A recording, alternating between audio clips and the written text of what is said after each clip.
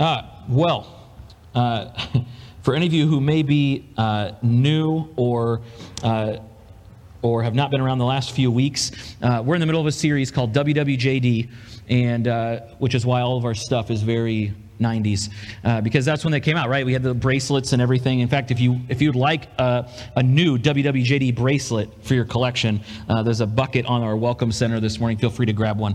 But we've been talking about what would Jesus do? And just walking through what sorts of things did Jesus do. And so last week, we talked about Jesus making disciples. And we talked about how disciples and fishermen are alike and how some of their traits, a lot of their traits overlap each other and work together. So this week, we're in Luke chapter 5, and this passage will sound pretty familiar because it's another passage we used last week.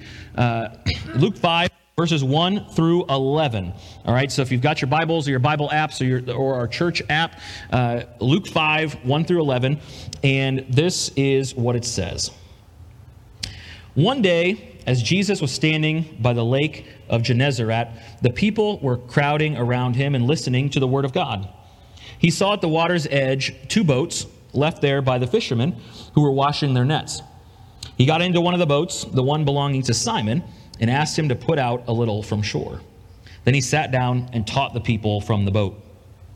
When he had finished speaking, he said to Simon, "Put out into deep water and let down the nets for a catch."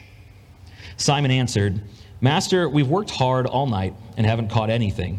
But because you say so, I will let down the nets." When they had done so, they caught such a large number of fish that their nets began to break. So they signaled their partners in the other boat to come and help them. And they came and filled both boats so full that they began to sink. When Simon Peter saw this, he fell at Jesus' knees and said, "Go away from me, Lord. I am a sinful man." For he and all his companions were astonished at the catch of fish they had taken. And so were James and John, the sons of Zebedee, Simon's partners. Then Jesus said to Simon, "Don't be afraid. From now on, you will fish for people." So they pulled their boats up on shore, left everything, and followed him. All right, so WWJD, what would Jesus do? My hope in this series is that you have a pretty general idea already of what Jesus does. We have this great sort of blessing in the U.S. that most people you meet have probably at least heard of Jesus. Now, that I think is both a blessing and a curse, because sometimes the things we hear about Jesus are not accurate about Jesus, which is kind of our heart behind this series. What does Jesus actually do? And so I'm hoping this drums up some things you're remembering and some old thoughts of things you've learned. But I'm also hoping that you're learning something new. One of Aaron and I's favorite channels on Facebook is a guy who does these videos and they're just called Things I Didn't Learn Until I Was in My 30s.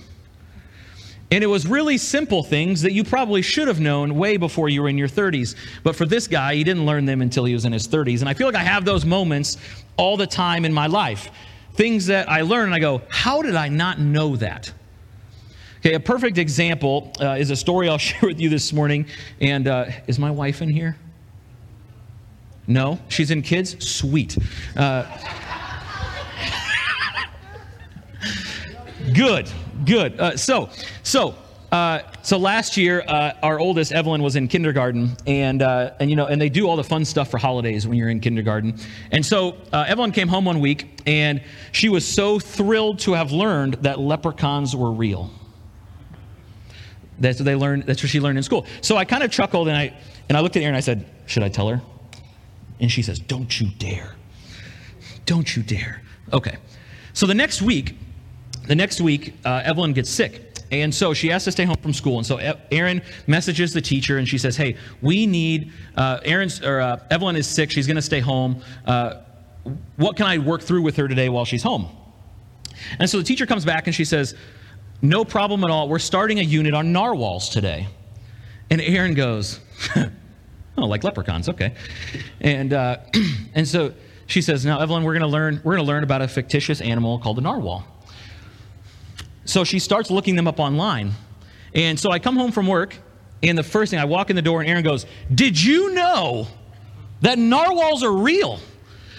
Now, I kid you not, I went, no, they're not. Is this like the leprechaun thing again? And she's like, no, look. And she has it on her phone. She's like, look, it's a giant tooth. The horn is a tooth. It's like a whale, but it's like a unicorn, right?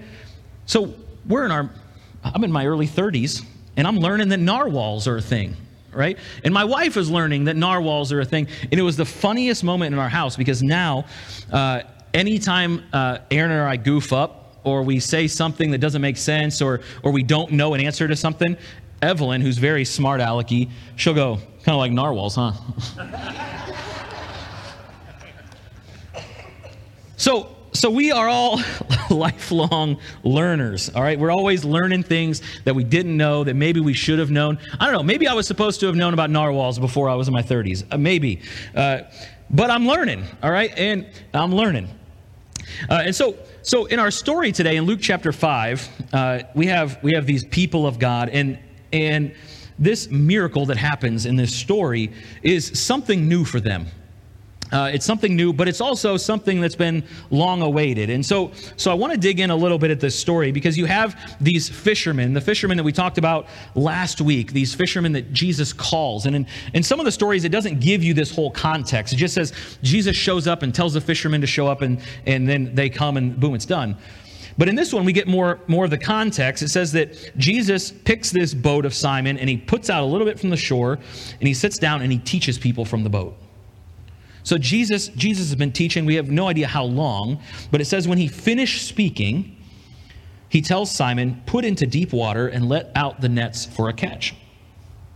Now, we don't know here what Jesus taught, right? But it was enough that Simon, first of all, calls him master, right? There's a respect that is earned in these moments.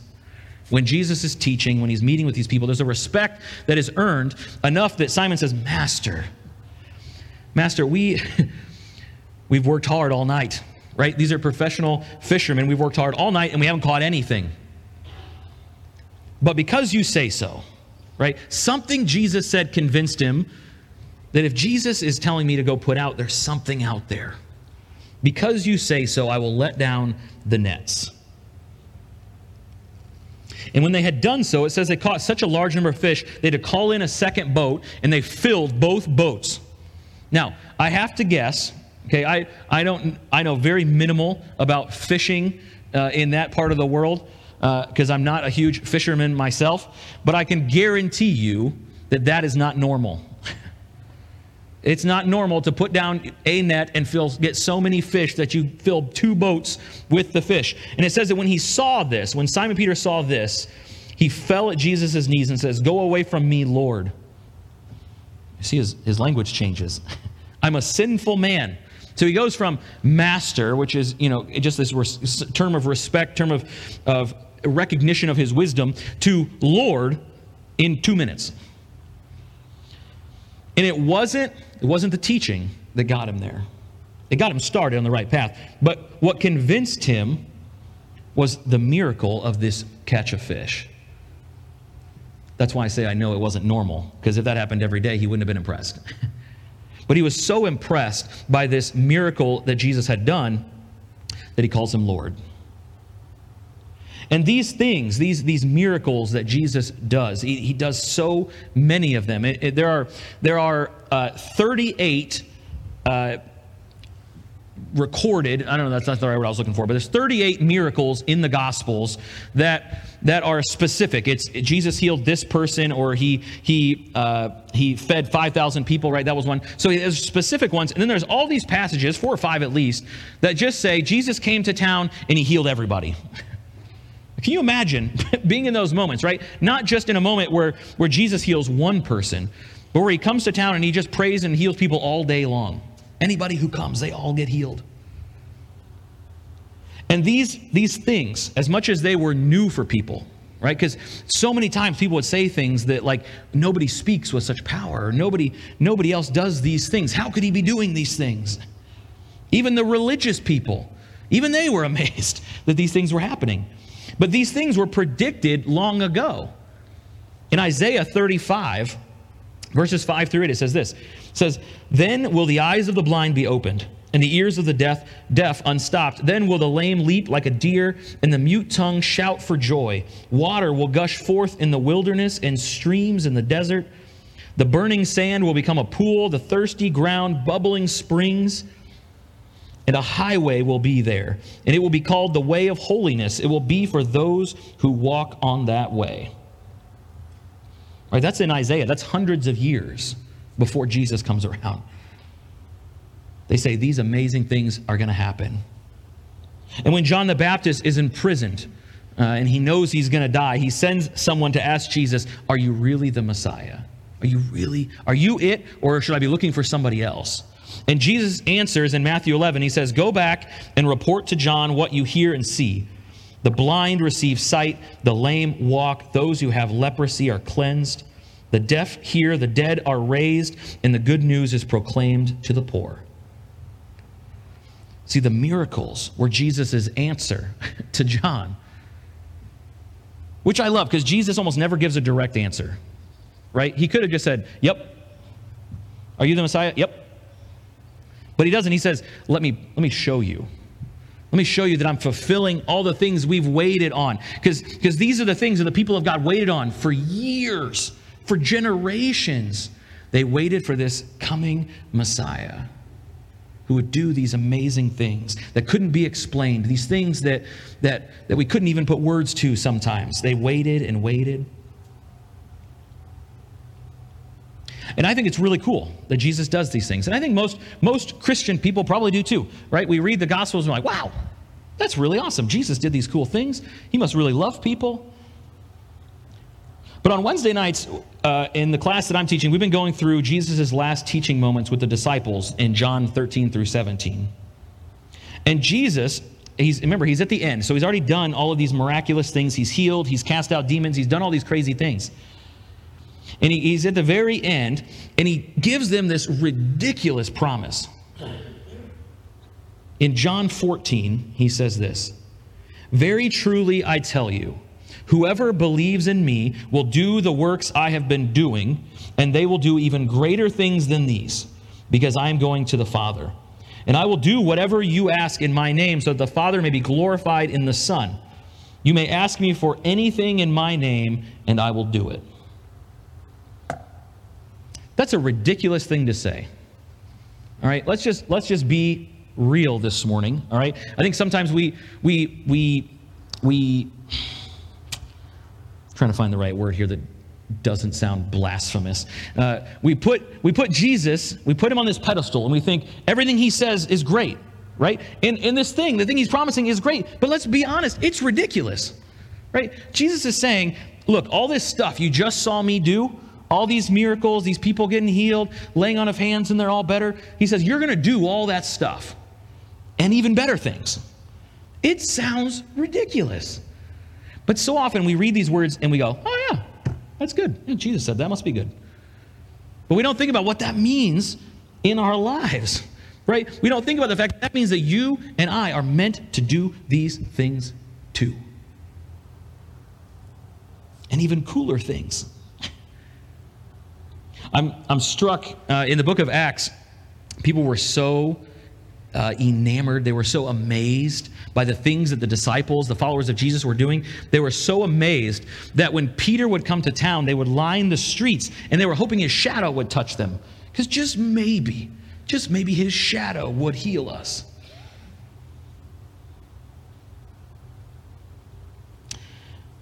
For many of you this morning, hearing about Jesus doing miracles, and especially that you're supposed to be doing them today, is something brand new. It's something that you've maybe heard in some Pentecostal church somewhere, and you're like, that's not for me.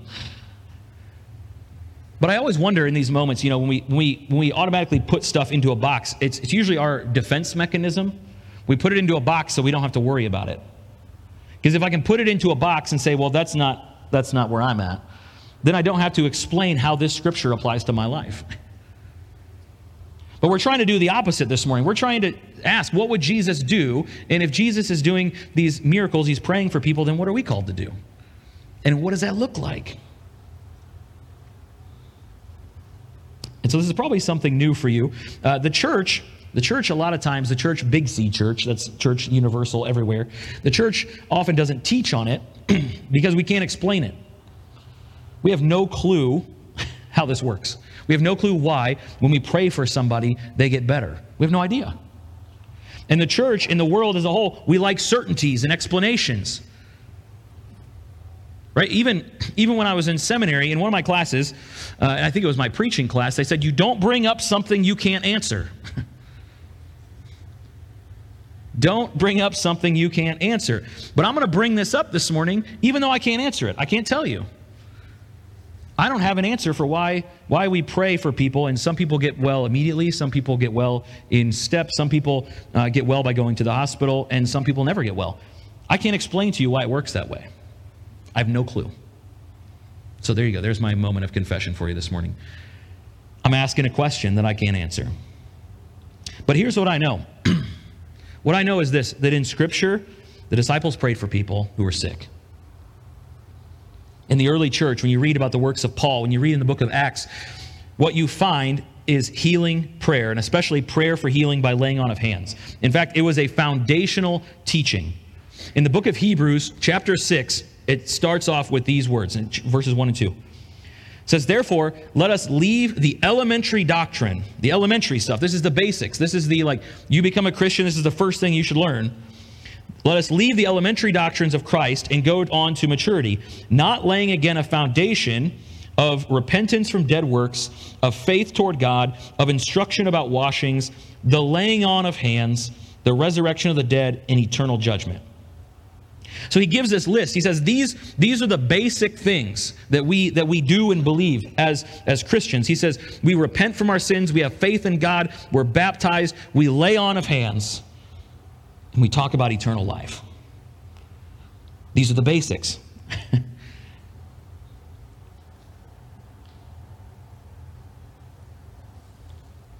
And yet, as we just talked about, how many of us have never been told that we're supposed to pray for sick people? And to be fair, most of us do, right? And the way we do that is we put it on the prayer list, and then we pray for them. When we remember, we pray for them from our homes or even at church. I pray from up here, we pray for them, right? But when it talks about laying on of hands, there's something that goes on when you pray in person. It's why I've done my best over the last couple of years of my life to move away from saying these words. Yeah, I'll pray for you. Because, and I'm not, let me throw this out, I'm not trying to make anybody feel guilty who says those things, right? Because honestly, when I tell you I'll pray for you, I do pray for you. But I've moved away from that, and I've moved more toward, let me pray for you, and I pray for them now. Because there's something about a laying on of hands. There's something about praying in that moment. It's the elementary teaching. And we find this even in early church history. If you move into, there's a guy named Origen who lived between 185 and 253, right? So this is well after Jesus' time. It's early church. He says this. He says, there are still preserved among Christians traces of that Holy Spirit which appeared in the form of a dove. They expel evil spirits and perform many cures and foresee certain events according to the will of the word. And although Celsus or the Jew whom he has introduced may treat with mockery what I'm going to say, I will say it nevertheless, that many have been converted to Christianity as if against their will, some sort of spirit having suddenly transformed their minds from hatred of the doctrine to a readiness to die in its defense, and having appeared to them either in a waking vision or a dream of the night. He says, look, people are praying for the sick and they're getting better, and because of that, he said it's like their mind transforms overnight about how they feel about the gospel.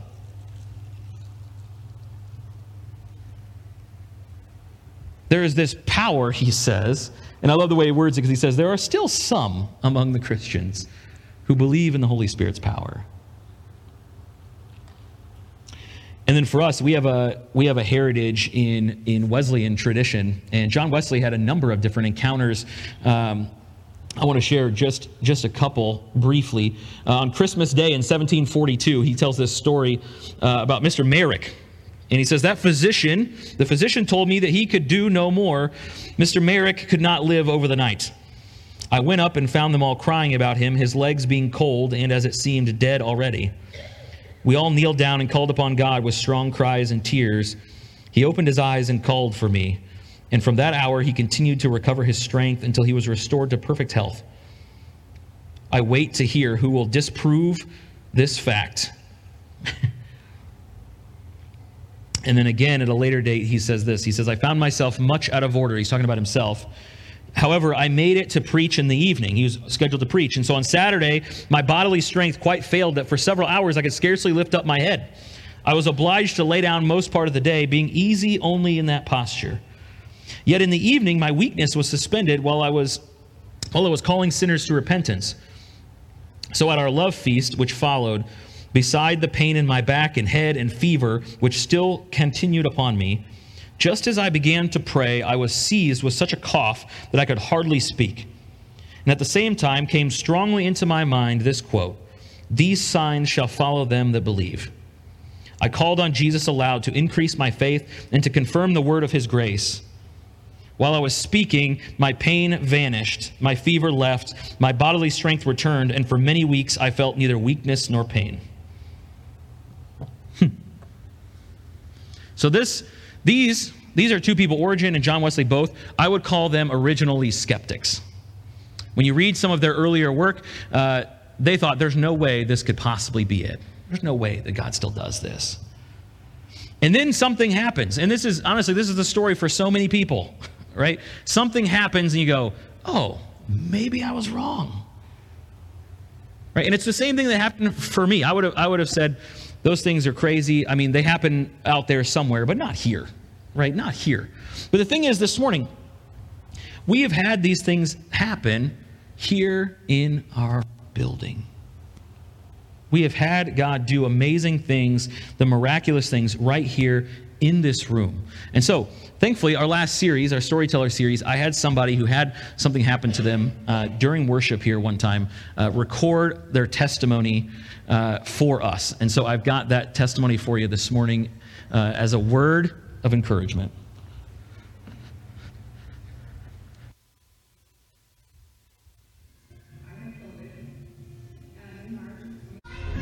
I had COVID in March of 2020. Ended up in the hospital with pneumonia, collapsed lung, was on oxygen for a year and 2 inhalers daily for a year, and could never take a deep breath. Always loved singing. Not sure I'm good at it, but always loved singing. But could never really sing again because I could never take a deep breath. Could never finish a song. Couldn't even barely finish a sentence in a song. And on February 27th of last year, so it's coming on a year, we were singing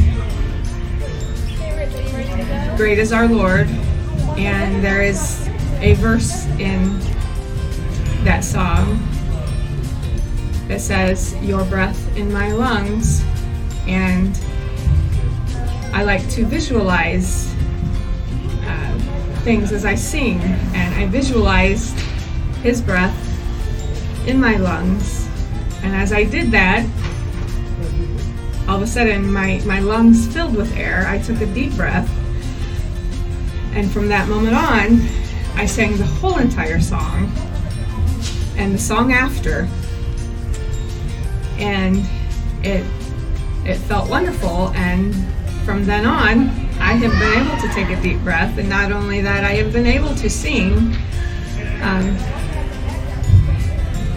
every song fully. So it has been wonderful.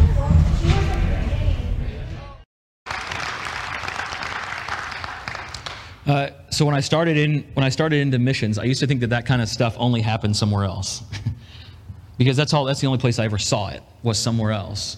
It was people being delivered from demonic activity in the middle of Africa. It was a blind man gaining his sight in Cuba. And it's the stories I tell over and over and over and over again because I've seen it in person. But there's something about when it hits home, when it's not just out there somewhere, but that it's here, that you have to process it differently. You have to process it differently. So why do I share all of this morning? Okay, here, let me offer just a couple of points on why this matters, why it should matter to you. The first is this: miracles and healing are supposed to be a natural part of the Christian life. If you think about this is the whole reason that we pray in the first place, right? If we didn't think that God was going to intervene into people's situations, that God could make a difference in people's lives, we wouldn't bother praying in the first place. But there's something within us that's been built in, this doubt or whatever it is, that's been built up in us that thinks like, well, when I pray for people, what I'm really hoping is that they get the right doctor, right? Or the right hospital or the right treatment. Well, you don't find that anywhere in here, right? Not to say that we don't believe in doctors and nurses and hospitals, because by all means, my goodness, all the good that has been done by them. God uses those gifts, and it's amazing. What I'm saying is that when we pray, what's the difference between praying somebody gets better and then hoping they find the right treatment and praying they get better and God just does it? Right? It's why we pray. We're hoping God is going to intervene. What would Jesus do? He would pray and watch God work. But the second piece of this, not just that it should be a natural part of our life, Jesus expected his disciples would do these things. He expected they would pray for the sick. When he sends them out, even before the end, you rewind earlier in his ministry, when he sends out the 72, praying for the sick and casting out demons was part of the deal. And the greatest part to me, because as I've already shared, I don't know how all this works. I just know that God is crazy powerful and does these things. He doesn't ask them to understand it fully or to be able to write this whole thesis on how it works. He just told them to do it. Just go pray for people. One of my favorite stories in the whole wide world, and whether you know of him or agree with his theology is beside the point in this moment. But there's a pastor named Todd White, and he shares his story of when he started praying for the sick. And he says, man, I must have prayed for 250 people and never once did anybody get healed. But God told me I was supposed to pray for sick people, so I just kept praying for them. And he kept praying, and then suddenly people were getting healed left and right.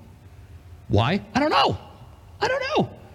All I know is God has told us as Christian people, we're called to pray for the sick.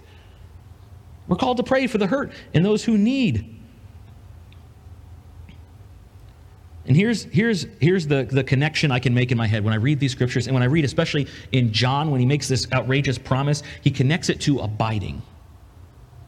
He connects it to being close to him, right? So what I'm finding more and more is that the Spirit brings the power when you bring the obedience. It's a hand-in-hand relationship, right? This is why I chose the same passage that Bobby used last week, right? Because the disciples, they were just obedient in this story.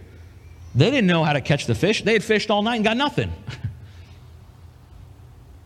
But he says, well, because you say so, I'll put the nets out.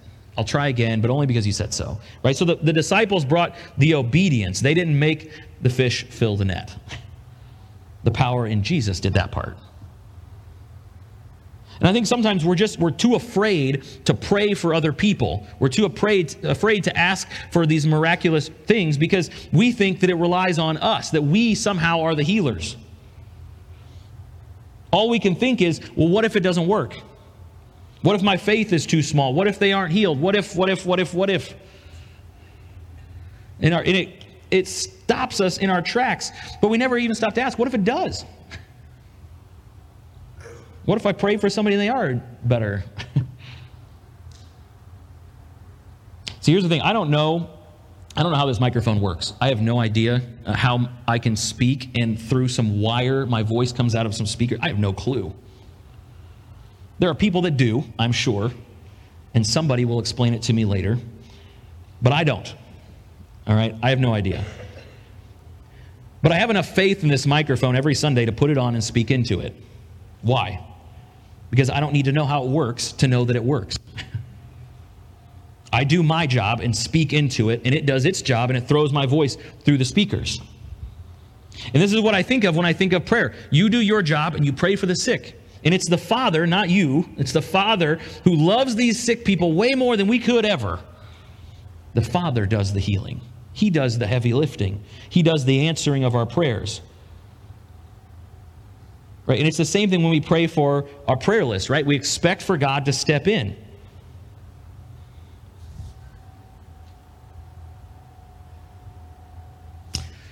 Now,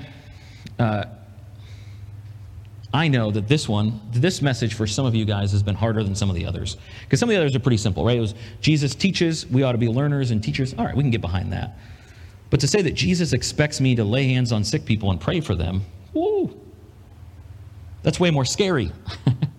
Because if we're honest, a lot of the other stuff that Jesus asks us to do, we could do without him. I could teach a class without Jesus. We could teach people the ways of Jesus without knowing Jesus. Right? I have heard the stories from friends who go to seminary and they have teachers who are their seminary professors who are not even Christians. Right? Because you can read the book and you can know what he says. That's easy enough to teach it. It's easy enough to teach people how to be disciples. But there's something about this one, praying for the sick. There's something about this one that we cannot do it by ourselves. Well, we can pray for the sick by ourselves, but will things happen without Jesus? Without the Lord's intervention? So this one I think has been harder. And I say that because I know there are some of you out there who are like, Pastor, I have no idea what to do with this. I know you're telling me this is what Jesus would do, but I've never done this before. I've never even asked somebody to pray for my healing before, yet alone prayed for a sick person. So let me end with this. It's not nearly as difficult as you think it is. It's not nearly as tricky. There's no, despite what all the books will tell you, there's no like formula that if you just pray with these words, everything will happen as it's supposed to. It doesn't work that way. What it works is that Jesus says that if you have a mustard seed of faith and you pray, things will happen.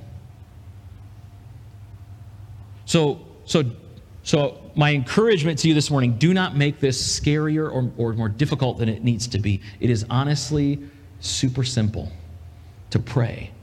To take that moment and pray for someone who's in need. And it doesn't even have to be a sick person. It can be whatever need in the world. It's why we have the moment in our service where I take a moment to lay hands and pray with you. All right? Because I believe that when we pray, when we take this time, God does things. Things that I can't even explain. Things that sometimes science can't explain. God does things when we pray. So my encouragement for you this week, when you have a need, when somebody around you has a need, whether it's a coworker or somebody at church this morning or whoever it is that you know that has a need, take time to pray for them. Not on the side, on your own, in quiet over in the corner. Offer to pray for somebody this week. I'm telling you, you don't get to see the cool stuff unless you take the steps of obedience. So here's what I want to put out there for you this morning. I want to pray. I'm going to pray for all of you. And then there's two specific groups I'm feeling like I want to pray for this morning. The first group is if you do have some sort of illness or struggle in your life that needs a special moment of prayer, I'd love to pray with you.